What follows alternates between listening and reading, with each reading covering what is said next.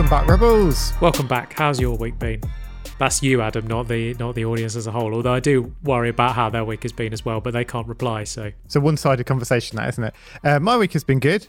It's been very, very productive. I've done a lot of different things, and then also you persuaded me to go outside my comfort zone a little bit. Oh, how have I done that? So I saw you post on your Instagram. I'm guessing you're injured or something at the moment, based on the latest post that you've put up. But they're just a bit different to what you normally do. Yeah, I've got a back pain injury that has sort of been nagging since January, really. It keeps coming back and going off and coming back again. And I was really terrified about stopping producing content for Instagram. After some recent interviews that we've done, I've been really thinking a lot about, well, how important is it to keep up the relentless slog of social media and feeding the beast? Yeah. Balanced alongside of my account's really growing at the moment. I've got this momentum. It would be a shame to see it all fall down. But when it got to the stage of like, okay, I'm out there, I'm doing a mural, and then the next 2 or 3 days my back is really, really hurting me, I was like, well, obviously this is a silly question. Like, obviously Instagram is not as important as my general health and well-being. Yeah. So I had a week off, and then I was sort of looking at other ways of doing things, and I wondered if there would be a way to bring my neon work to paper. Because if I could paint it on paper, then I wouldn't have to be going up and down a ladder, which I'm pretty sure is what's injuring me at the moment. And so I bought £150 worth of materials. I bought coloured pencils. I bought neon acrylic paints. I bought all of this stuff, and then I spent about a week and a half being miserable. Because everything that I was trying was not translating, was not doing what I wanted it to do, was not behaving how I wanted. So I phoned Jonah one day and I said, this is going extremely badly. I'm going to come home, I'm going to lay on the sofa and I'm going to watch Succession, because that's my favourite TV show. And she said to me, well, everything is figure outable. I was like, oh, you absolute shit. Because she bloody quoted something that I always say to her ever since we had Marie Forleo. Yeah. And I'm like, well, don't worry about it. Everything's figure outable. We'll get to an answer in the end. And I was like, oh, I don't want you to say that. I just want you to go, yeah, come home and lie on the sofa and be a fucking useless lump. Yeah. So she suggested, why don't you use spray paint, which is something that I hadn't thought of doing on paper because it doesn't translate well to paper. So she went through a method of how it might work. And I was like, that will never work. I talked her down. I was like, no, that won't work. Anyway, while she was on the phone, I just tried it and my whole mood changed. And I went, oh my God, you're an absolute genius. This does work. It behaves on paper exactly how it would on a wall. You've saved my life. You've saved my career. And so now, yeah, that's just allowed me to keep producing work. I'm able to put out some stuff on Instagram. But I did have a real feeling of panic when it came to all of a sudden, I've only been posting neon murals for the past year. Yeah. All of a sudden doing something different, like this is work on paper. How is this going to be received? It is different, although it's same but different. It is different. It's a different medium. I know there's something impressive to people about something being done on a huge scale. I lose all of that. So I was really nervous. Had that week we not interviewed Erica Lee Sears, which is an upcoming interview that we've coming out, and Poppy Chancellor, had I not done those interviews, I don't know that I would have posted the work on paper. Actually listening to them gave me the confidence boost of, let's try something new and see how it goes down. At the end of the day, it's a post. It can be deleted. It doesn't matter if no one likes it. Yeah. And the other side of it was, I'm really enjoying making these works on paper, and I'm enjoying doing something different. I'm enjoying resting my body after just an extreme amount of up and down ladders and outside and all of that sort of stuff. So tried it, went for it. It's been met really well, and all of my fears were allayed, and it's been a good week. So much of what we talk about is sharing the process, kind of not being scared to put out the process. And I almost feel like the pieces you've put out, the 2 posts that you've done recently, are both part of the process. It's like, obviously, yes, they are finished pieces of work, but they're something that could lead to something else. I think showing those experimentations, showing that you can do other things, and the world not ending when you actually post them. Because I feel like there's definitely that fear that we have around, oh, but if I try something different and people know me for this, then they might not like it and it might not get as many likes, which means it's not as good. And that takes me back to when we were interviewing Martina Martian, and she's obviously transformed from being an illustrator to a photographer. And there's that transition period there of her posting photography things and them not getting the same response that her illustrations would be there, because but that's what she wants to be doing at the time. And I think it is important to actually not worry so much about what the audience is always thinking, and sometimes worrying about yourself and how you're growing and how you're developing, because at the end of the day, that's more important than anything, your personal growth.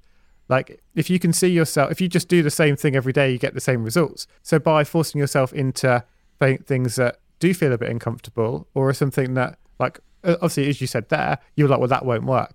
Something that kind of even gets over something that maybe you've tried in the past and it didn't work in the way you thought it would, but then actually trying it again when you've got more experience can lead to different results sometimes. Well, you know what? Part of me is actually, and I probably won't do this, but part of me is thinking about putting up the failures. They are horrifically bad pieces of art. They're really bad, dude. I showed them to a friend of ours the other day, and he couldn't believe it. He was like, I can't believe you made that, and he couldn't believe what a jump to the stuff that I'm putting out on paper now, just through one change of technique. I don't think I'll have the confidence to actually do it, but it's sort of one of those ones where you sort of feel like that humanizing you and portraying yourself as actually an artist who does do experiments and they don't always go correctly. It would probably be really powerful. Well, something that I'm seeing a lot on Instagram at the moment is when people just do like camera roll dumps. And it seems to be like a bit of a trend that's happening at the moment, where someone will just go and post 10 pictures of random things that happened that week in a little collection. And it's just like, oh, here's a camera roll dump. Here's just my week in random photos. So I think what you could do is, like, I suppose, like, firstly, to get over that fear, is maybe post like this is the one that I chose, and that's the one that kind of sits on your feed, and that's like the first one in the carousel effectively. And then this is how I got here. And then then there's kind of like 8 or 9 trials in that getting to that point. I think that would be a really interesting point, because it's like, then most people are just going to see the perfect thing, but if they're interested, then they can swipe through and see the progress that you made to get there. I suppose it's only the same as showing a video of you starting a piece from start to finish, where for the first 60-70% of it actually doesn't look very good at all. It looks like a sketch. So I suppose it's just the same as that, but just doing it in reverse and thinking, okay, well, here's the final piece, now here's how I got here, rather than here's how I got to the final piece. I felt really, really real fear of like, my career is crumbling. Like, I've spent the past year building this, and now I'm physically not able to go outside and paint these murals. Like, all of my opportunities are going to stop, and I'm screwed. I actually felt that really real fear. And then when the paper stuff wasn't working, I was just like desperate. I was like, well, what am I going to do? How am I going to fill my time? Like, I make work. Like, what am I going to do with this time? And everything I'm making here is really bad. And one of the things I said to Yona was like, I know, she was like, you talk about this on the podcast all the time. You've just got to practice and get good. And I was like, yes. However, I don't have, like, I could now go and take a course and learn how to use acrylic paints from scratch, but I don't, like, haven't got a spare 10 years. Like, I've got my 10 years of art skills that have got me up to this point, but I don't have another 10 years to add on a completely new skill into the mix. That's something that I can gradually be working on now in the background. But like, all of a sudden I had nothing to post and nothing to do, and that was a really scary position to be in. And it comes back to that, everything on the feed looking perfect. No, if we were totally accepting, then I would have thrown up all of the experimentations and said like, oh, not having a great week in the studio this week, here's failure 1, 2 and 3. But no one, like, that's not really what people want to see. How did my experimentations feed into your work? Yeah, so I saw you put up those, and I saw that the captions on it were really kind of descriptive as well, about how you were feeling kind of like nervous about posting them. And then by the time it got to the second one, it was like, okay, you could see a bit of kind of an evolution there. And I was like, oh, actually, that's really interesting. Like, I wonder if I could do that, because like my work is like very uniform, like everything kind of follows a certain pattern as I go through. And I was like, sometimes, like, when I'm just kind of playing around on Photoshop, I'll just start playing around with different things, just experimenting. I suppose the same way that if you got some new art materials, you just kind of like have a play, like, oh, how does this media work compared to this other media? Yeah, so I'll quite often just like have a play around. And then I started editing a photo and I was like, just in one of those moods where I was just like, oh yeah, I'm just going to get a bit creative on this and just play around. And I probably won't post it, but it's just kind of a good way to just kind of hone my Photoshop skills and see if I can push things in areas that I couldn't normally do. And then I was like, actually, yeah, I'm just going to go all in on this and just carry on going with it and then post it. And it's going to look different to my normal stuff, but it's still going to kind of have that similar feel. But then when it came to actually posting it, I literally felt like a bit sick. Like I kind of felt like almost like anxious in my chest, like this really weird feeling of like, oh my God, like what if people don't like it? And again, it's so irrational because I know that even if I did put up something that was awful, all my followers aren't going to disappear tomorrow. All the work's not going to dry up. But you build up this idea in your head of like, you've built this huge castle, like this huge house of cards, and all it takes is one little flick on the bottom for it all to come absolutely crumbling. Whereas it doesn't really work like that. It's more like building a castle out of brick, and if you flick the bottom, nothing actually happens. But yeah, it was actually like I got a positive response from it. Didn't get the same response as I'd get on normal things, but I got a different response, which was what was really interesting. And lots of people who I know really like my work kind of messaged me and were like, oh, this is really cool. Like, I really like what you've done here. And then someone actually reached out and said that, oh, I've got a single coming out like later in the year. I've just seen that piece you've dropped. I didn't realize you did stuff like that. I'd love for you to shoot my single cover. And it was like mad. Like, this is me doing something that I thought no one would like, which actually led to something that could potentially become something really fun. And like the project sounds really like interesting. And yeah, that wouldn't have happened unless, firstly, your back was bad to put me out to kind of think like, actually, I'm going to try that too. But yeah, it's funny how like sometimes it just does just take kind of going against what your brain is telling you is the right thing to do. And it can actually become something really, really good. Yeah, the butterfly effect of I just can't imagine what our life would be like if we hadn't done the podcast. It's so strange to think about because I like directly my life is affected by lessons that we're learning from these guests, and it's beautiful to know that other people are listening to these conversations. These aren't just you and me in a vacuum with an amazing creator, and it's incredible to know that these conversations like butterfly effect, how many creators they're helping and how much it is changing in the world of just we don't know how after this listening to this intro how many people will be going, well, you know what, I was sitting on this, but actually maybe now I'm going to post, and that's going to change the course of someone's life potentially. Like, because if you do that single cover, then who sees that and what comes from that and what doors are open from that? It's so crazy to think about, man. It's mad. And like that just reminds me of like this week's guest, Cal Newport. We've read a number of his books, which are all bloody amazing. And it's realizing that like if you write a book, if you create something and just put it out there, you don't know who that's going to land on. You don't know who's going to hear it. You don't know how that's going to benefit someone else's life in some way. And I think that can also be like the reason to just put things out. It reminds me of what Marie Forleo said as well. It's like, if you don't do it, you're stealing from people. And it's like, just by being like, all it takes is for that one little thing to resonate with someone, resonate with one person. It's like, that's why on this show we have such diverse guests, because it's like, you never know who's listening and how that one person's voice can benefit that one person that needs to hear that thing right in that moment. Yeah, it's such a trip for us to be sitting with people that we've looked up to for so long. I mean, first read Deep Work by Cal Newport way before we had this podcast, and to now be in the same rooms as these people is an absolute trip. And I think I was really trying to delve down into what fascinates me, so like why I always buy Cal's books, and I really feel that he's trying to get people to create their best work, and I think so much of that spills over into what our mission is kind of becoming in life. It is to try and get people to really push themselves to do great work. I think one of our really popular episodes was with Nir Eyal, and it resonated with so many people of how distracted they were by digital devices and by just other meaningless stuff in their lives, and how important it is to do the work. I think, I mean, that's what deep work is about. It's about like creating, like sitting down and making the work. And so much of what we talk about is resonating on those themes of like, put your best self out there, like get better, try new things. And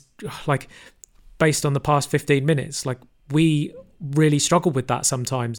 If you can get yourself out of the comfort zone and you, and not quitting as well. I mean, I was so close to quitting, and it took Jonna saying to me everything is figure outable for me to like keep going and try a couple more things to get to that stage. I think it's so important, like doing the work. So much of what Cal talks about, as you were saying there, is all the things that take us away from the work. And I think it's those things that we need to look at and work out, or how can we reduce those as much as possible? For example, Cal's new book is all about how to get rid of emails. Like, emails take up so much of people's times, and a lot of people's jobs just revolve around being sat in their email inbox and just responding to things all day.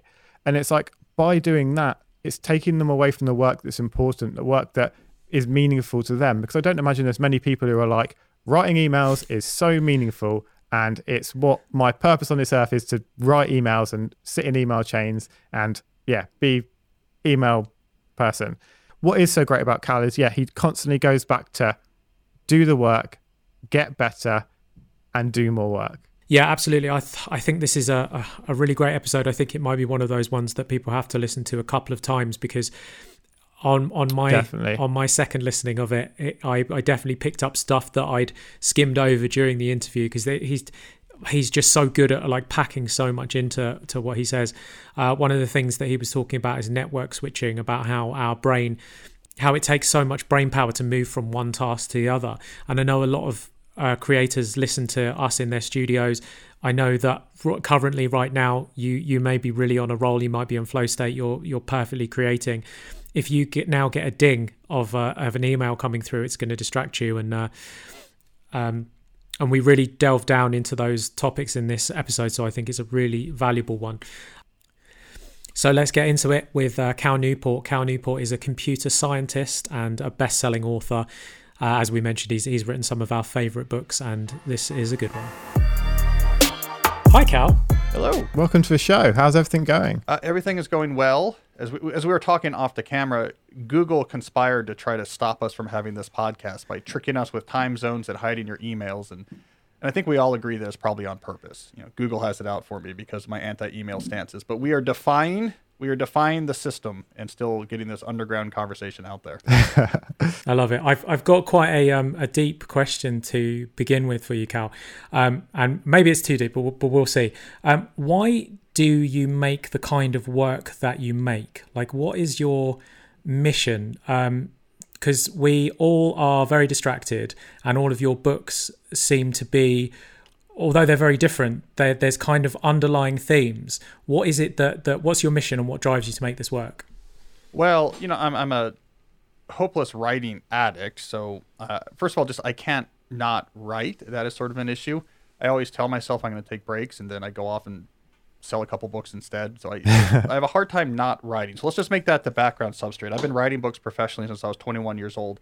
There's been no period in my adult life where I wasn't working on books in the background. So given that foundation, the question is, what would I be writing about? And a lot of those books track issues of concern to me. I mean, I'm in a creative field. It's not seen maybe traditionally as like an artistically creative field, but I am a theoretical computer scientist, and I solve proofs.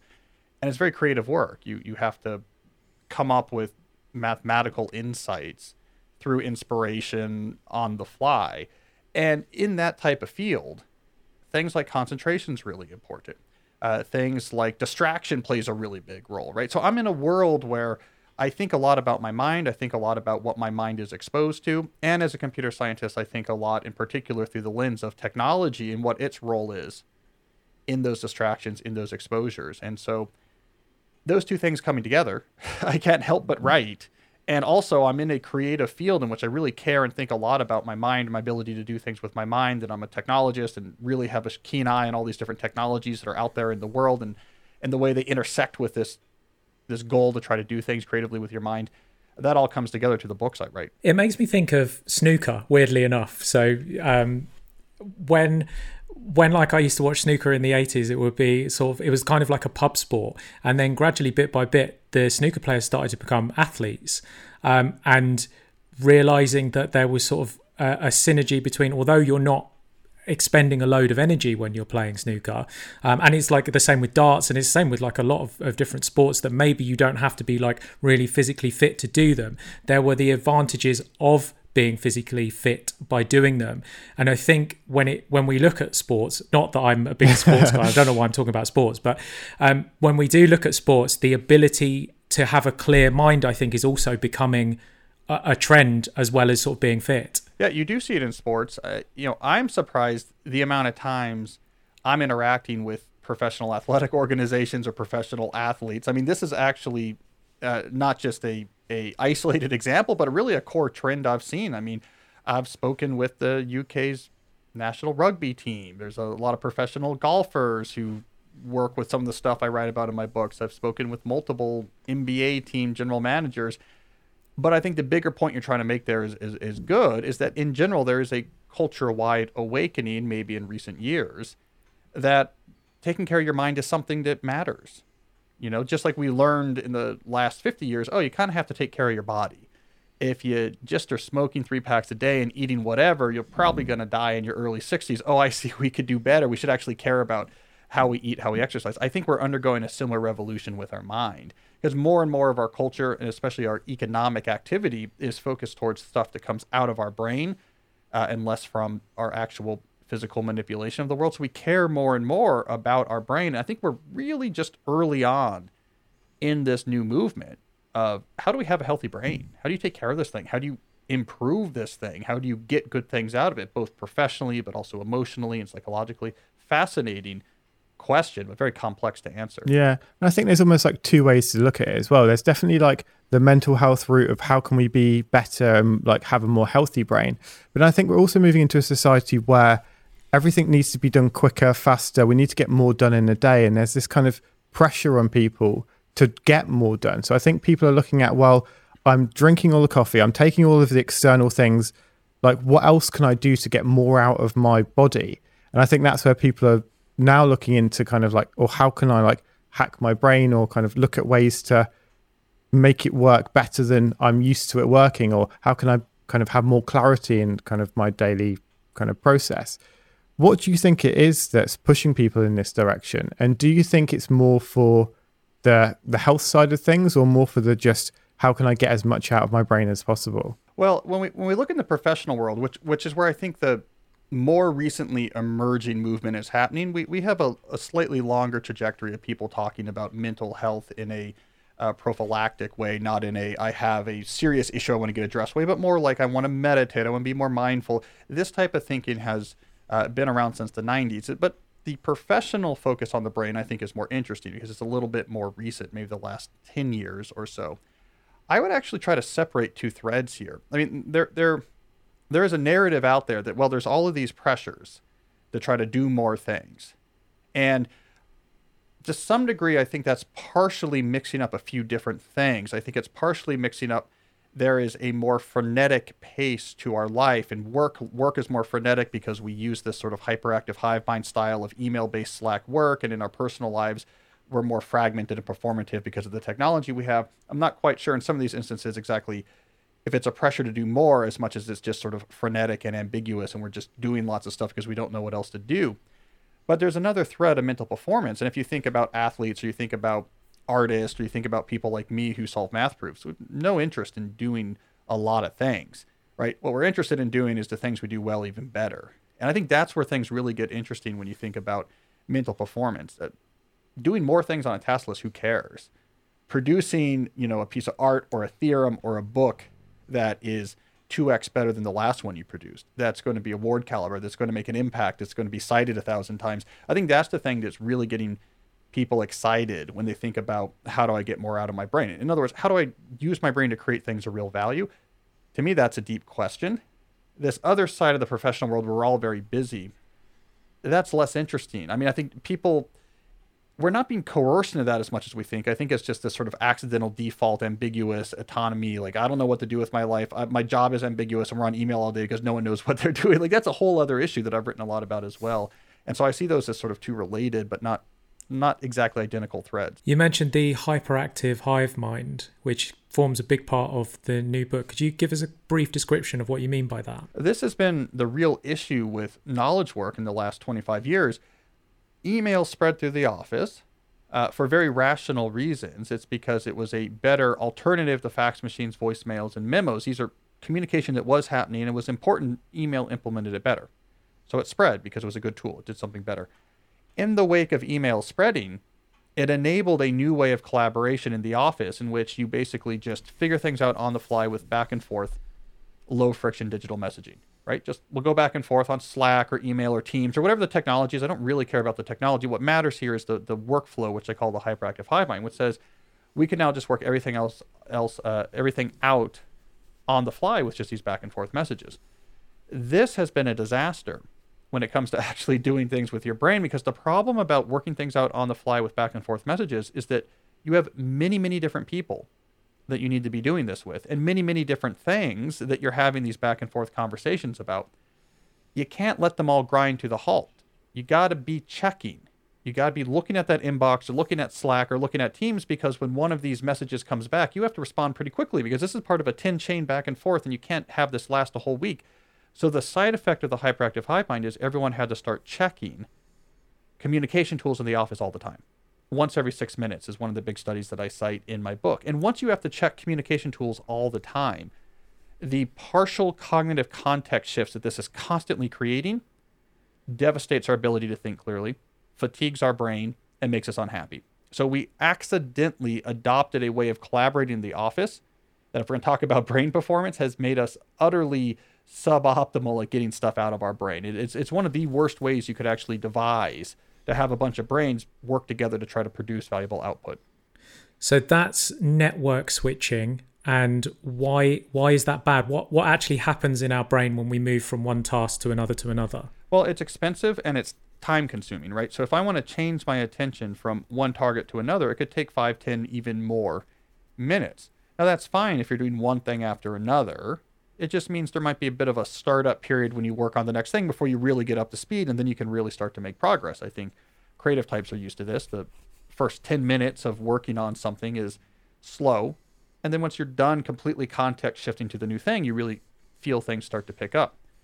The issue with doing lots of quick context shifts is that you initiate these context shifts, but just a minute or two into it, because you don't see the email you're looking for, you try to go back to the original thing. So you abort the new context shift, try to revivify the old context shift, and then before that's even done, you go back and initiate a new context shift because you have to check Slack again or check email again. And so it's constantly beginning, stopping, context shifts. Your brain never gets to settle on anything.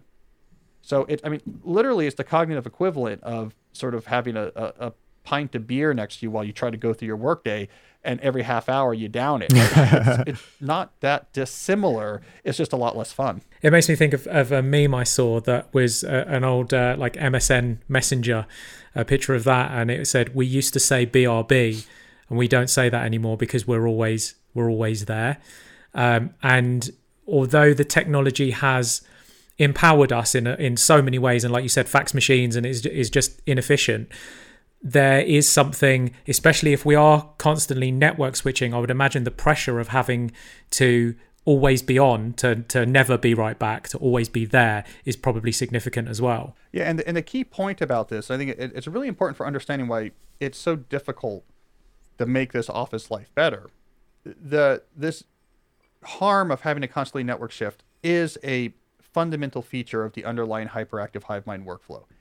If this is the primary means that you collaborate with other people in your organization is unscheduled back and forth messages, you have to check these things all the time, right? Because if you stop checking them, there's 10 or 15 different back and forth conversations that have now all ground to a halt.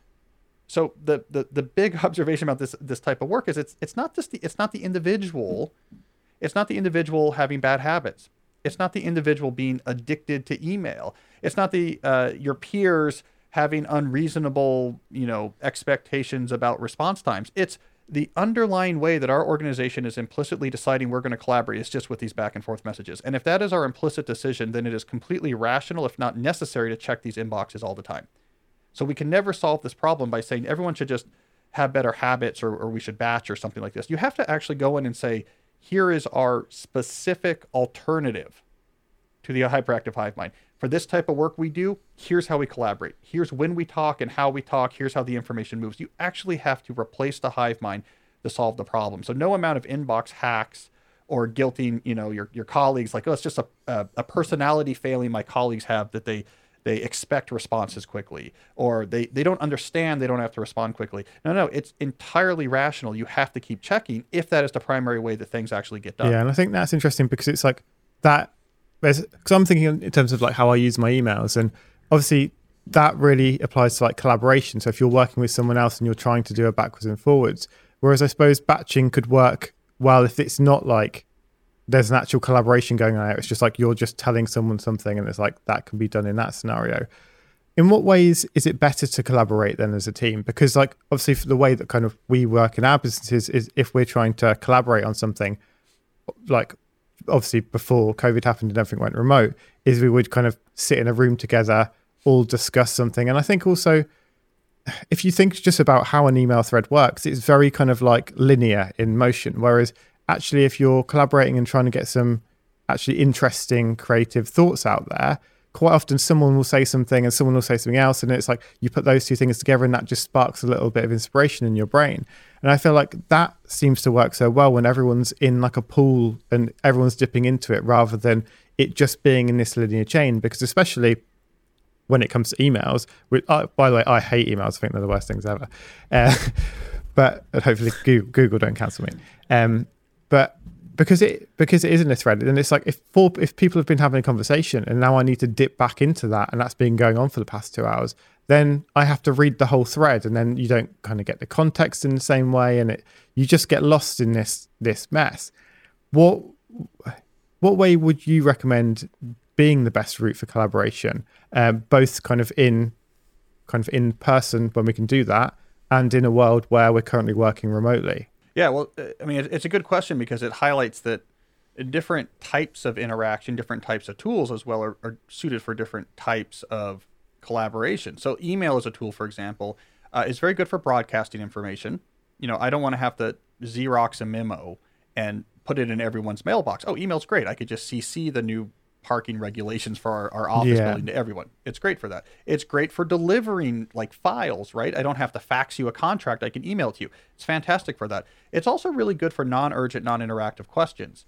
So if I have a question for you that you can answer, you don't need any more information. You just know the answer, and it's not particularly urgent that I get the answer. Email's great for that. The asynchrony of email is great. I can say, like, Adam, remind me again of what time zone we're in. Yeah. Right? That's a great use of email, right? Because I can send it to you, and then when you get around to it, okay, now I'm looking through my messages that have arrived. You can send back an answer when you're ready. Email is terrible for interaction. Mm-hmm. So whenever you have a group of people that more than one person that needs to discuss something, I need something explained to me. We need to reach a decision. We need to try to come up with an idea. Asynchronous back and forth messaging is a terrible way to do that. Synchronous or real-time interaction is almost always the best way to do that type of collaboration where you're in real time, everyone is there, be it virtually or in person, but the conversation is happening in real time. That is far, far superior. There's exponentially more bits of information that can be transferred back and forth. It's more subtle.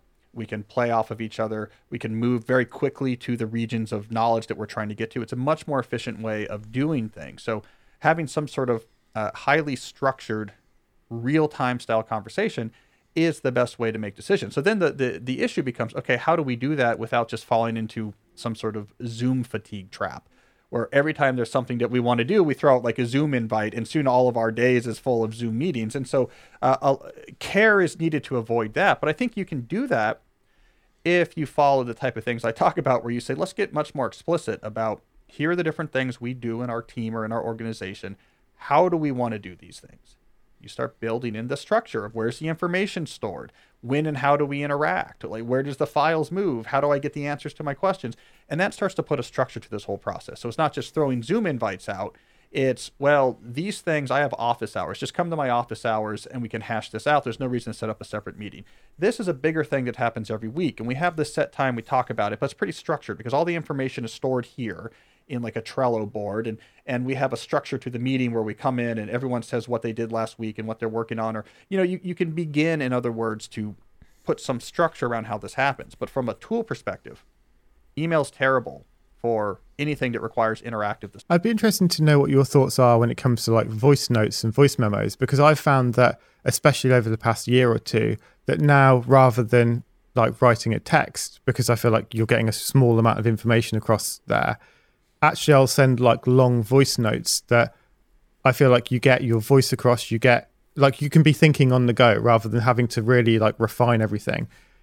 What are your thoughts on voice notes? Well, I think the reason why voice notes seem more appealing is because the amount of information that's being transferred in purely linguistic communication, so just written text, is much, much smaller than the amount of information that is transferred in a analog voice communication. There is a huge amount of information.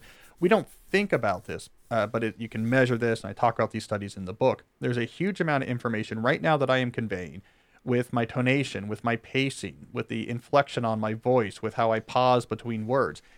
That is all lost when you go to purely linguistic text. That's why emails and texts are so often misunderstood. It's why we have to use so many things like emojis, right? It seems pretty childish, but why are we doing that? Because we're trying to make up for the massive information loss of not having tonality. If I'm talking to you, you know if I'm being sarcastic, if I'm mad, if I'm happy, if I'm bored, if I'm tired. There's so much information you're picking up from me. If I'm just sending you a quick text, where's that report? You're just guessing. I don't know. Maybe he's really mad at me, maybe whatever. And then so we try to put exclamation points and smiley faces and emojis and try to make up for it. So I think that's why the voicemails seem more appealing, is because it's an incredibly richer form of communication. I really love emojis because they can like pack so much information just into like one pixel, like one square can say so much. But I actually got in a fight with my girlfriend through her misunderstanding an emoji that I sent to her. And then we had this conversation afterwards of like what that emoji means to me, and it meant something completely different to her. So even then, with the simplest form, like just a smiley face, you can still get it wrong. There's actually studies I talk about in the book where they measure the confidence of someone about to send information via text, how confident they think they are it's going to be understood. And there's this real mismatch. The sender is very confident, so this is what makes it bad. We're like, oh, it's very clear what I'm saying. And then the receiver has no idea what you're talking about. So it's not just that it's hard to do, but we think we're good at it. And there's a whole effect to why this is because when you're writing something, you have the full emotional, psychological context present in your head while you're writing it. So you are seeing this text in the email you're writing or in the SMS in the context of all this stuff happening in your head. You're like, it's so clear. This is so funny. You're just going to love this, right? They don't know what's going on in your head, right? So on the other side, they're seeing that emoji. They're seeing their emoji and be like, you want me to murder somebody? What is this? They have no idea what you're talking about. Yeah, I was talking about that to her last night, actually, because you give, I think the example in the book that you give that really clearly explains it is when you try and tap out a rhythm to a song, and people predict that everyone is going to understand what song you're tapping out, and really a tiny percentage do, because it's all the information is in your head. Yep, you hear the music in your head. You're like, of course it's the Star Spangled Banner, right? And other people are like, you are spastically hitting the table. I have no idea what's going on here. Yeah, that's email. That's basically email. While we've got you and we're asking tips and advice from you, I'm going to ask you this one. So you can see on my phone screen there, I have 153 unread text messages.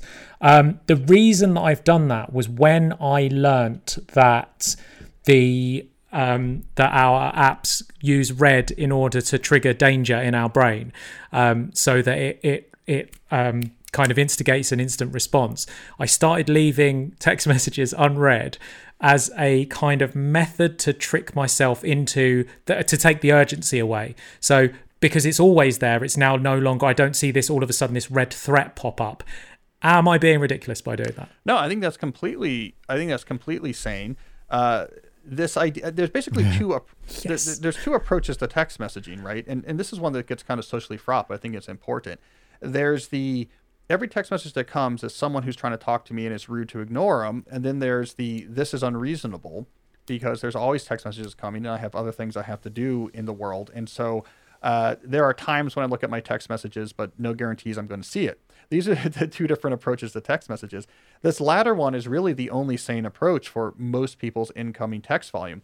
It's socially difficult because at first people don't like it. Again, it's convenient for people if you are always accessible when they have a question. They learn pretty quickly when you switch to the other mindset of like, oh yeah, Cal is bad at text messages, right? And there's a little bit of a social cost to it, but a massive cognitive win. And I've been trying to convert more and more people over to my text message irresponsibility. I have a huge reputation for this. Like, look, if you're going to send me a text message, you're rolling the dice. Like, I might see it, but I probably won't because I'm on these text threads with my family, which means if I just turn on my phone, like the screen will always be full of text from like my family's text thread. So it's not like I'm going to see yours waiting for me on the screen. And I'm not really in the habit of trying to go back and figure out, like, are there new texts since I was last here? And I'm bad at typing on my phone and the screen is cracked anyway, so it doesn't even really work that well. And people just sort of kind of get used to that. And it's okay. They don't hate me. And I don't have to check text messages every 2 minutes. I think that's something that should be a lot more common. So I'm going to push you even farther. Not only should you keep a lot of unread text messages so that alarm read becomes the norm, you should keep a lot of unread text messages because you just don't check them all the time. I have exactly the same situation. I think it all comes down to just having that frank conversation with people of being like, I'm not someone who looks at text messages very often. And there's a good chance if you text me, I'm not going to get back to you straight away. The same way with how a lot of people have email responders that say, I might not check this now, or I'm only going to only check this at these certain periods of time. Because I remember having this conversation with one of my friends who was like a bit upset because I hadn't texted him back. And I'm always just so slow at replying because I have this mindset of, well, if I text back now, I haven't got time if he then texts back to then get into a conversation. I haven't allocated this conversation time. So I'm just going to leave that until I know that I do have time for this conversation to happen. But we had this conversation and I was basically like, yeah, I'm not very good at texting. If you want to talk to me, let's just book in a time that we can actually have a chat on the phone, because it's like via text, it's just like, it's not going to happen. There's not going to be an actual conversation that happens there, especially if your text was, hey, how's it going? It's like, no matter whatever time I open my phone and answer that, it's going to be a different answer based on whatever I'm doing at the time. So it's not like, as we talked about earlier, it's like what time are we meeting next week, which would be an actual definitive answer.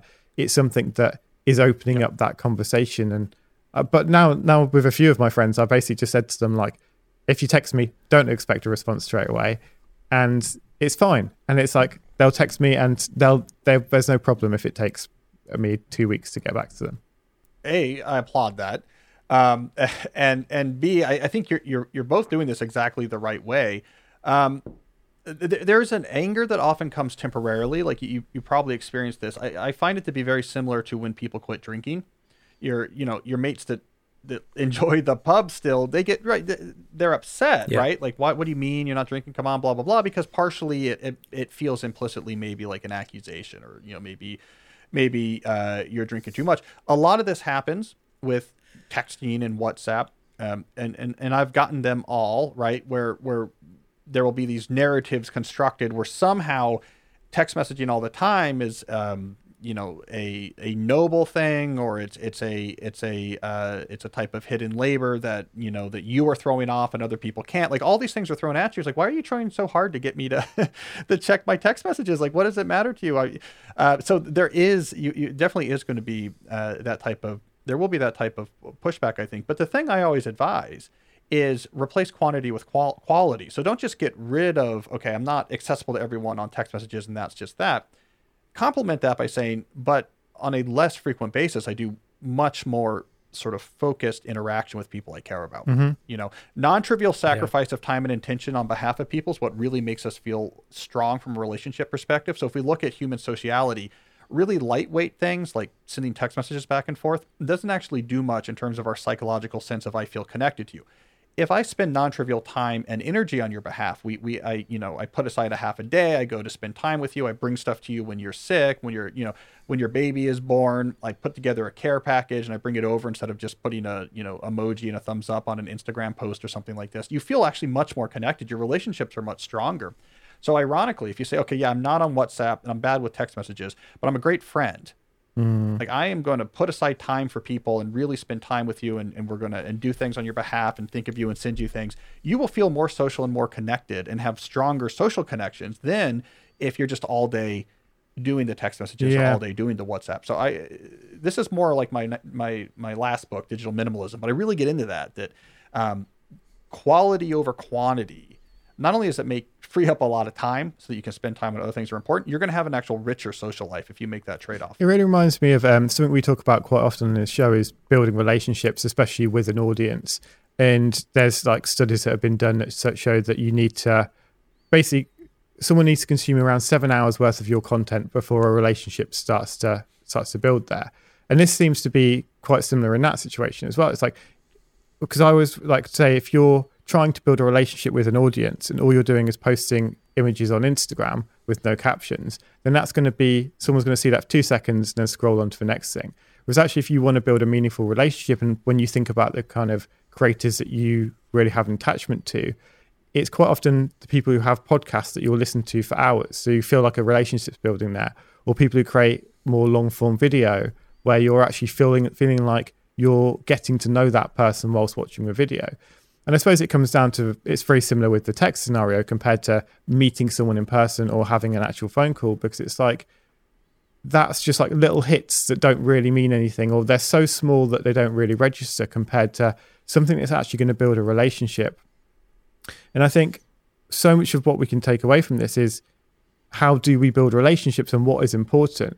And I think if we can make sure that the relationships we're building and the relationships we're maintaining and nurturing, we're actually putting the time in where it matters, I think that's going to be a lot more beneficial to so many relationships, rather than all of these little smaller interactions that kind of fake relationships. Yeah. Well, I mean, one of the things I'm thinking about, especially in places like the UK or here in the US, as we, approach a sort of post-pandemic, well-vaccinated summer, this should be a period in which people are saying, I am actually going to be putting aside an almost absurd amount of time each week for in-person socialization. Yeah. Like, to the extent that I'm almost sort of rolling back a little bit my professional ambitions. I'm not taking on extra projects for this summer. I'm talking about 4 days a week, 4 hours a day. Like, we need to refill a lot of that urge for sociality that just was not satiated with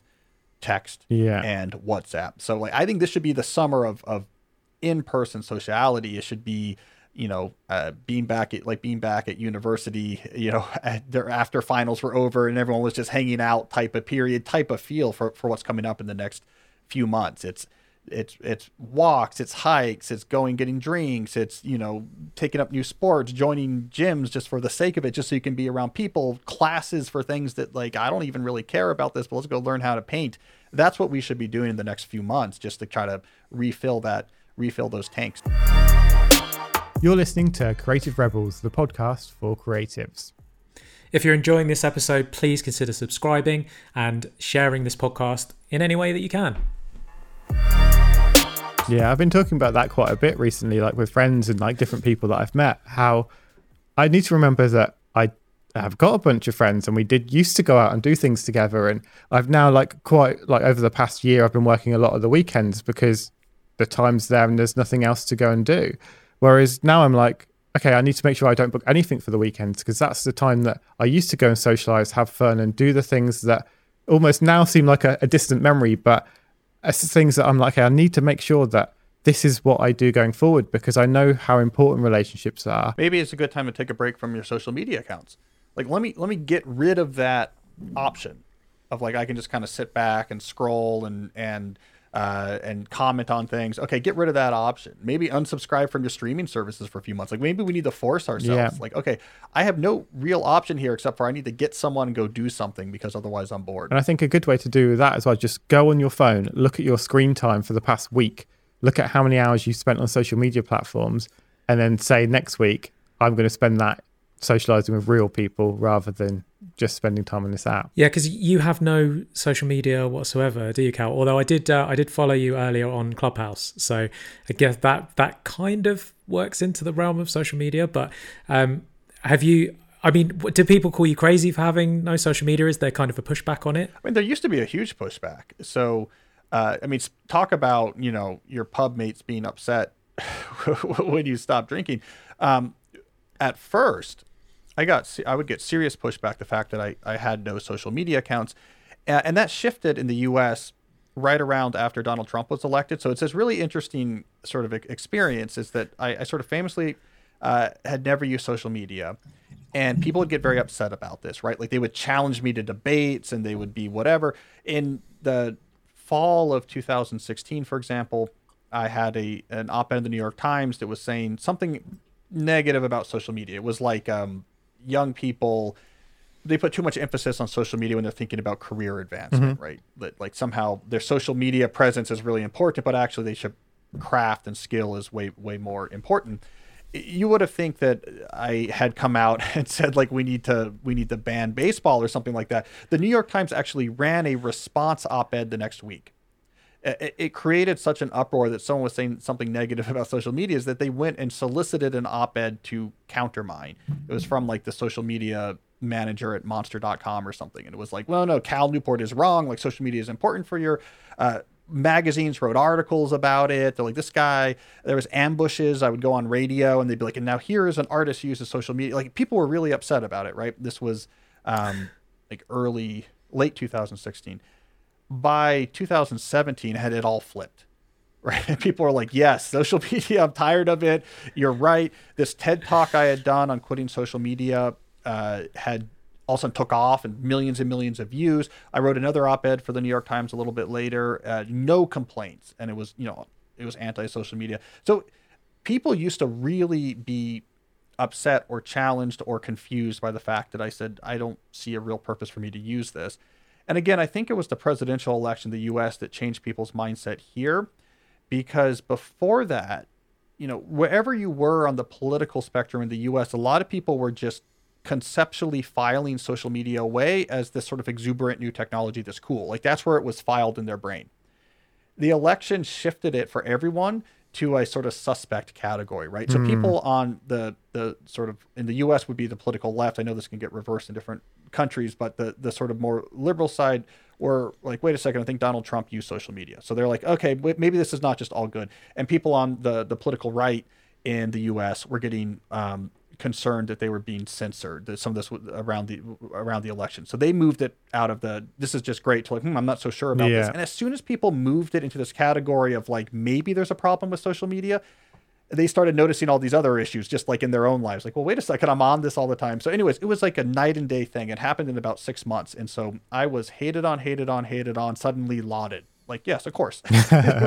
Why are we using this so much? So it's funny how culture shifts. I think what's interesting as well is social media hasn't been around that long, and people worked and did business and economies happened for hundreds of years before social media was a thing. So it's like, if you have a business, you don't necessarily need social media to succeed on it.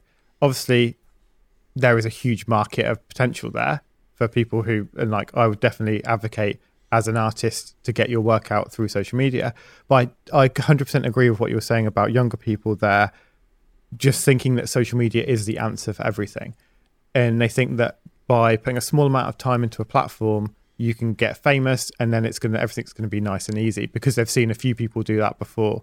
And I've kind of got the suspect that these social media platforms purposely allow people to get famous, to allow other people to see, oh, well, they got famous easily. I'm going to stay on this platform to go and do that too. Whereas so much, whereas like the number one thing to do, exactly as you said there, is develop your craft and skill, because it's like by putting in the time in getting better, if you're the best at what you do, or you're at least the best in your area or your niche or whatever, you're going to get employed for doing that thing, whether you've got a social media platform or not, because people will be searching for what you have. And like quite often they'll go to Google if you've got a certain service anyway. It's like we always talk about like our main business, Graffiti Life. so we have a big social media platform on there we've got probably like 55,000 followers. So I've not looked at it for so long because we don't really use it anymore. But we get all of our jobs through people searching it on Google. Like the social media element of it, yes, it might look like we have a big account and people just assume that we get jobs through there, but that's not what actually is happening. And we're actually spending more time on developing the skill, developing the craft, working on the areas where people are actually finding that. So I think it is so important that anyone who is younger or even just starting a business or starting anything, don't put all of their eggs in that social media basket, because it isn't the way. Well, I mean, so widespread, like sort of ubiquitous social media use is about 8 years old, right? And so, yeah, it's a really good question. Okay, did your industry exist more than 8 years ago? Mm-hmm. Okay. How did people used to get, noticed and grow their careers 9 years ago? And then the follow-up question is, has all of those channels gone away? Because typically the answer is no, right? I mean, I see this with writers sometimes. Like, well, obviously social media is going to be the only way to succeed as a writer. And like, social media has existed for 8 years. We've had professional writing for about 300. I don't think in the last 8 years, all of the main ways in which like talent was developed and noticed and spread, all this have gone away, right? But we think that way, and then it can take your eye off the prize. So I have a friend who's a pretty successful comedian. And he was having real psychological issues with Twitter in the sense that it was really making him anxious and upset. And at some point, he's like, Cal, I was thinking about it. Every break I've ever gotten came from someone was at one of my shows and said it was good. Like, he's like, it's nothing. It's never been a break because someone's like, I see you on Twitter.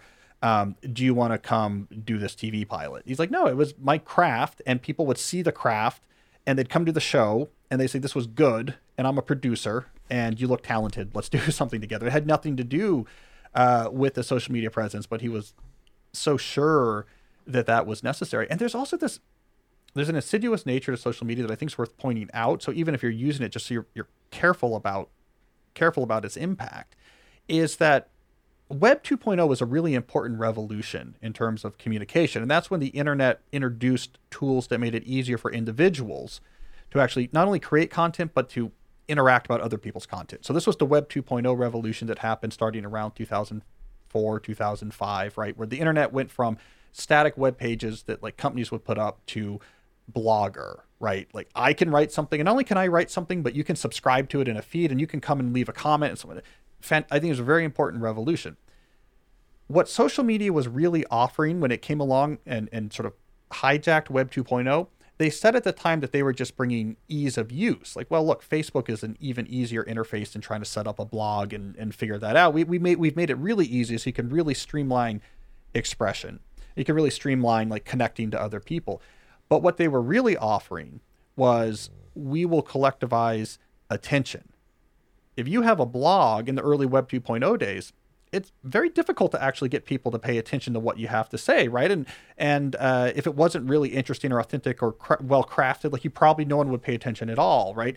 And it was a bit of a winner take all type market like that. And what like something like Facebook offered was a social contract in which no matter what you write, your friends will comment on it, and then whatever they write, you'll comment on it, and we'll all just spread attention to each other. And now we can all get that feeling we crave of like, oh, someone is paying attention to me and what I'm working on. Nowadays with social media, they've become much more craven about that, and they've just completely algorithmatized that. Like on TikTok now, they'll literally just algorithmically say, we need to give this many views to this person this week so that they stay hooked. And then they'll go and expose your video to 10,000 people so they can get 700, because they have a slot machine style algorithm that's like, we have to give you an exactly titrated amount of attention from people to keep you coming back to the platform and feeling like you're onto something. So at first it was just a social contract. Like we all follow each other, and the social contract of Facebook is that everyone comments on everyone else's thing. And now it's actually just algorithmatized. But this removes the drive if you're a creative, right? That I want people to pay attention to what I'm doing. That's a very important drive for doing the hard work of building craft and skill and doing something authentic. It gets diluted when you have these platforms say, well, we can give that to you without the really having to master your craft part. We'll give you a good enough simulacrum of that will satisfy that urge, just like junk food satisfies your urge to hunger. And I think it can actually really reduce the amount of original creative work that comes out there. Yeah, I think it all comes down to it's like email, social media, everything is always just seems like it seems too easy. I feel like if the barrier to entry is just like anyone can do it, then that's probably not the best way to do it, because anyone can kind of just dip into that. And I think it's almost like that get rich quick scheme of actually you don't have to go and put in the hard work. You can just do the bare minimum and expect success. It never works that way. It all comes down to the hard work. It all comes down to the craft. It all comes down to the creativity, the work you put into it.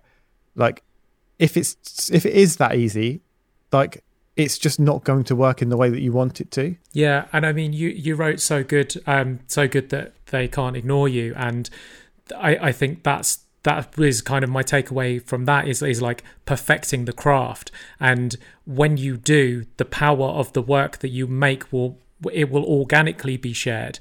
It's like if I had no social media presence, I know that my paintings in the street are good enough that they would have a social media presence in that people would take photos of them and still share them whether I had an account or not. Well, that to me, that's the most important application of social media to artists, for example, or creatives, is it makes it easier for other people to talk about your work if you do something good. The benefit you get from just yelling about your own work is really quite muted. It's so like I have no social media accounts. I'm sure social media has been very good to me and my books 100%. because it has allowed people to spread the word about my books. But me just yelling at my audience, I have a book, I have a book, I have a book. I mean, my audience is going to buy my book anyways, right? I mean, people who like me, okay, so I could take the people who like me and are going to buy my book anyways and have them read my tweets all day. But they were going to buy the book anyways, and me yelling at them that my book is coming out on Twitter for 4 months, it's really not going to change much, right, in the long run. The ability for everyone else to pass around the book might be useful. So I think for creatives in particular, that's a great way to think about it. Create something that these networks out here can then spread and worry maybe a little bit less about you yourself, yelling from the stand, hey, look at my new thing. I think when our book comes out, we certainly will still be yelling. If you were a young writer now and you were just trying to get your first book published or just trying to make a name for yourself as a writer, what would your approach be? Would it involve social media or would you go down a different route? Well, so first of all, topic matters, but I will tell you on the insider baseball perspective, I mean, the publishing industry is much more interested, for example, in email lists than they are social media followers. Social media followers, perhaps not surprisingly, do not translate well into book sale numbers. Mm-hmm.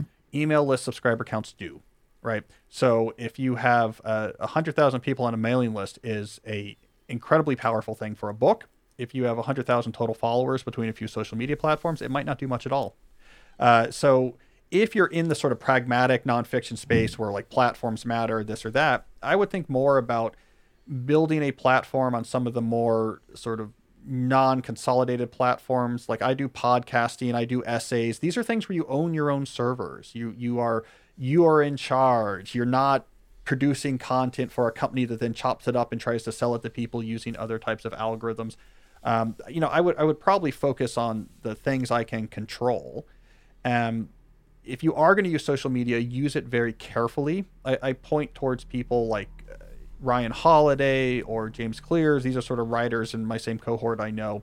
They use social media, but very disciplined, right? Like, so Ryan, he'll have these daily quotes posted on Twitter, and they're stoicism quotes. And like, actually, that's a really smart use of social media for Ryan because people see him as a stoicism guy, and they're like, this is great. I subscribe to his Twitter feed and see these quotes, but he's not on Twitter reading or sending political tweets or going back and forth with readers. James Clear does something similar. He is like this very rigorous, like, this is what I post on here. And I think they batch this stuff up in advance and it kind of gets titrated out. That's fine if you want to use these things as sort of a broadcast platform for your audience as you build it. But the thing to really avoid is by being on here and interacting with other people on here, this is going to be critical to me building up an audience and selling books. I think you're going to end up worse off because it's going to suck up so much cognitive energy that you could be putting into being so good you can't ignore you, that you are doubly hurting yourself. You're spending time on something that's not that helpful and taking time away from the stuff that really is. Yeah, it reminds me of something that I heard about. Someone said, are you a creator or are you a consumer? And I think it's having that mindset of like, am I going to be the person who sits on there consuming it, or am I going to be the person who creates it and then leaves? And I think, because it's like, if you're going to spend 7 hours a day on a social media platform, you could just spend 2 minutes on it, post the work, and then spend the other 6 hours and 58 minutes actually honing that craft, working on the next piece to post. Yeah. And a quick useful rule here is the 20-year-old off the street rule. So whenever you're spending time on anything, ask yourself the question, if I just grabbed a 20-year-old off the street, could they do what I'm doing right now? And if the answer is yes, then you shouldn't spend too much time doing that because it's not an application of a hard-won skill, and therefore the returns you're getting are not going to be that great. Most of what people do when they're on social media, I'm sort of like sending out pithy quotes and talking to people and trying to dunk on people.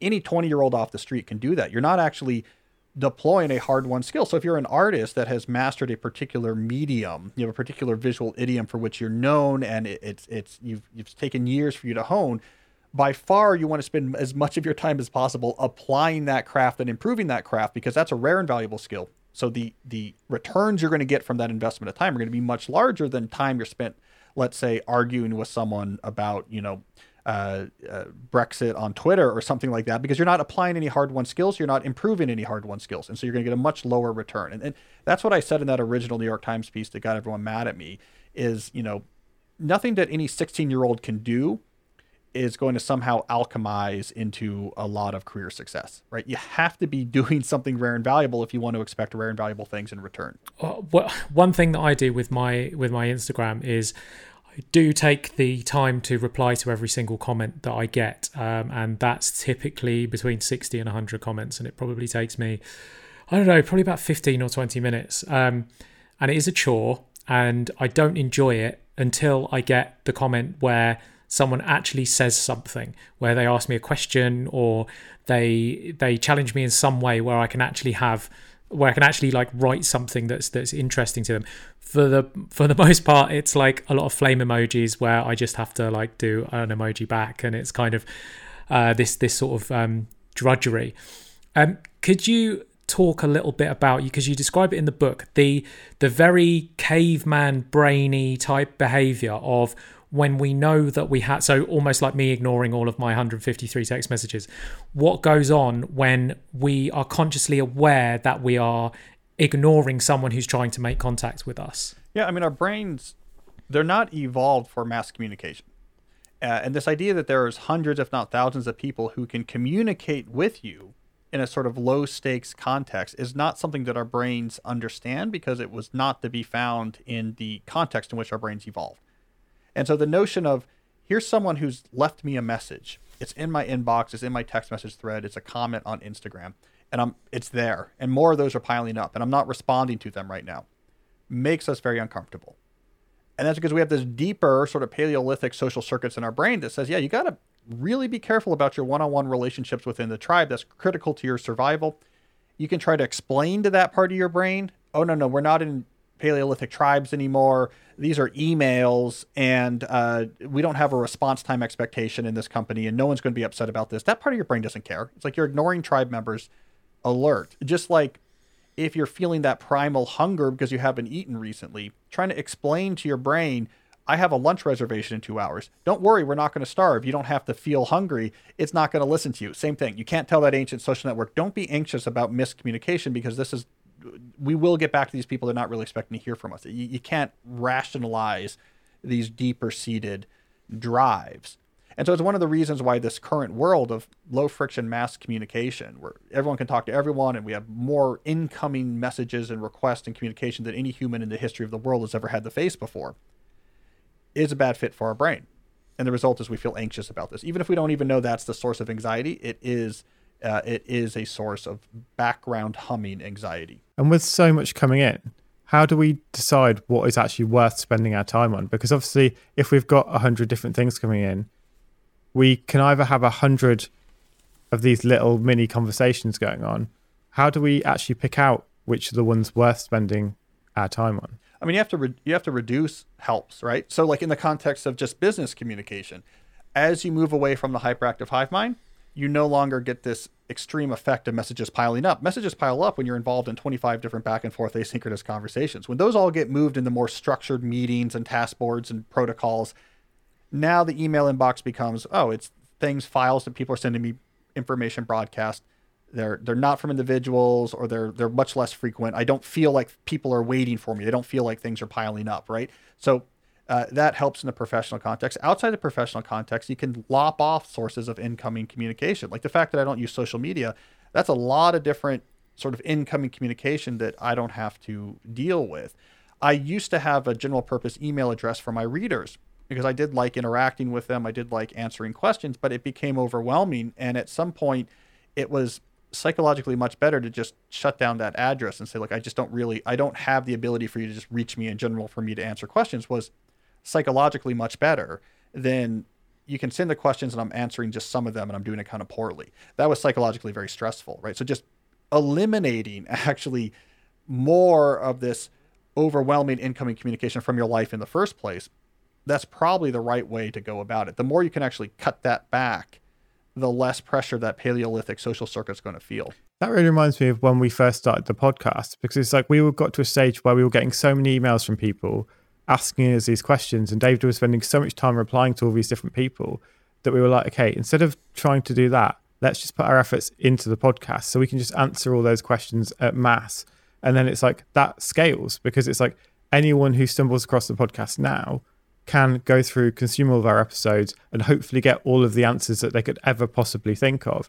Yet questions still do come in, but it's like, but you can always just say, like, you can go and listen to this episode rather than have to spend all of your time. Like, it's hard, isn't it? Because I think as humans, we want to help other people, and we can't help every single person by physically having that conversation. So if you do want to help people, how can you scale that help, and how can you provide value where people can find it and it doesn't require your actual time to go into that?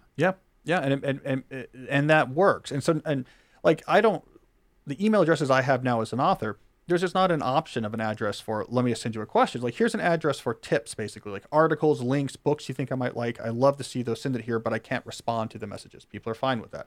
If it's a speaking gig, if it's a publicity thing, an interview or something, use this address for this, use this address. So there's really clear addresses for various things, but there is no address for just ask me your question about, your career advice question or your student question or how to deal with the whatever. And just having those expectations clear, the audience is fine. They just like the clarity of it. Like, okay, so this is how. And I think that the definitive word on this is Neal Stephenson, his famous essay about why I'm a bad correspondent, where he basically said, look, I can't answer fan mail. I'm not going to come to your conventions. I'm not going to, I'm not going to come and do interviews or whatever, because if I do a lot of that, what I'm left with is a lot of these sort of one-on-one interactions, but that makes it impossible for me to write books. So if I don't do any of that, what I get instead is one big book, but that one big book will be read by hundreds of thousands of people. That's actually more useful than having 100 one-on-one interactions over the next 6-month period. And so this is why my default answer is no. I think there's a really important essay I've talked about in a couple of my books now, because the logic there is airtight. Writing books that stand the test of time was going to be a much higher positive impact on the world than being really prompt at responding to fan mail and going to a bunch of fan. Yeah, 100%. Again, it comes back to the work being the most important thing. You describe in the book Maya Angelou basically going hermit and cutting everything off when she went to write. Is that a process that you kind of go through when you're writing your books? Because I know the latest one did it take you 4 years to write? So obviously you're not going to spend the whole of that time in a cabin in the woods. But how important, like how do you work, and how important is it for creatives to find that space and carve that space and cut out those distractions? Right, it's a great way to do it. There's different models of this deep work. So my book, Deep Work, I kind of go through different models about how people schedule sort of intense cognitive work time versus other time. So one of those models, the Maya Angelou model, is what we call the monastic philosophy of scheduling this time. And that's where it's really, I'm going to go to a place with no distractions or minimal distractions for a long period of time and do high output production. I wish I could do that. I think it's incredibly effective. It is typically reserved for literary fiction authors are able to do this. They can build their whole lives. It's socially and culturally and professionally acceptable for fiction writers to build their whole lives around novel writing. And like, I don't do many other things. When I'm writing, I can't be reached. Some visual artists can do this as well. Athletes can do this as well, sometimes, like preparing for, a season or something like that. But it's very difficult in almost any other profession. Then there's the bimodal philosophy, which is, okay, there's periods in which all I'm doing is working, and then periods in which I'm not doing the creative work. And those sessions might be like 1 to 3 days, like, okay, I'm gone all Friday, I'm in my shed, or Friday through Monday I'm away, and then I'm back at the office. I use a method that called the journalistic method, which is way more ad hoc. When do I have time this week to write? Good. Let me protect that and get after it when I can. Just like a journalist has to write when they have to write. Like, okay, I got the sources. This article's due tomorrow. Let's just go for it. I use that because basically I have a full-time job as a professor, and I'm writing, and I have a bunch of kids, and I have the business built around my book, the sort of media company built around my writing. And so right now I don't have the luxury really of the monastic or even bimodal approach. So I just write when I can. But I am used to this since I've been doing it my entire adult life, is that I'm uncomfortable if I'm not always writing. Maybe not every day, but every week I'm always looking like, where's there good writing opportunities? Where's there good time for me to write? And so I'm always trying to squeeze in writing and just let that add up over time. I think that's really interesting, because I think, like, I find it as well. So I think as soon as you found the thing that it is you love, you will make time for that to happen, and you'll always look for the time where you can fit that in. And I think that's really important if someone's not in that stage where they have that thing that they can't wait to fit into something, to try and find that. Because, and like, you can find that obviously in numerous ways by just experimenting with loads of different things, but I think as soon as you found that thing that you want to fill the time with, like, that's when you're onto a really good path of, I've found my thing and I want to do this all the time. Yeah. Well, with writing, this is common. It's the division between people who are writing about something else that they love versus people who love writing, right? Because in writing, the weird thing about this particular creative act, unlike any other creative act, is that there's a lot of situations where someone is going to write a book about something else they do. Yeah. If the other thing they do is what they really love. For them, writing is a huge chore, right? Whenever I hear someone say, yeah, the 6 weeks before my book were due, I was just working on this all the time to try to make the deadline. Like, oh, that's a non-professional writer, right? That's someone who, this was a chore they're trying to get through. They will often look at those of us who actually just love to write themselves and be like, how do you write? Why do you write so many books? And aren't you exhausted? And why are you signing another book deal right away after finishing that? Like, and we see it the opposite. It's like, well, what would I do if I had a long period of time where I wasn't writing? Like, that would be really weird. Like, why would I want that in my life? And so writing is interesting in that way, because it's a creative skill where you have people who are artists in that skill, but it's also a creative skill where people who are artists in other fields will come into the do temporarily to try to talk more about that other field. And it's such a different experience. I'm very glad that you do write all of these books, because both of us are big fans. Could you let our listeners know where they can find any details about the book? So calnewport.com, that's where I write my weekly essay that I send out on an email newsletter. I've been doing that since 2007. And then I have a podcast called Deep Questions, where I talk about all these type of topics twice a week. And so between those two venues, you can sort of get all the Cal Newport you need. The books can be found wherever you prefer to buy books. Brilliant. Thank you so much. Amazing.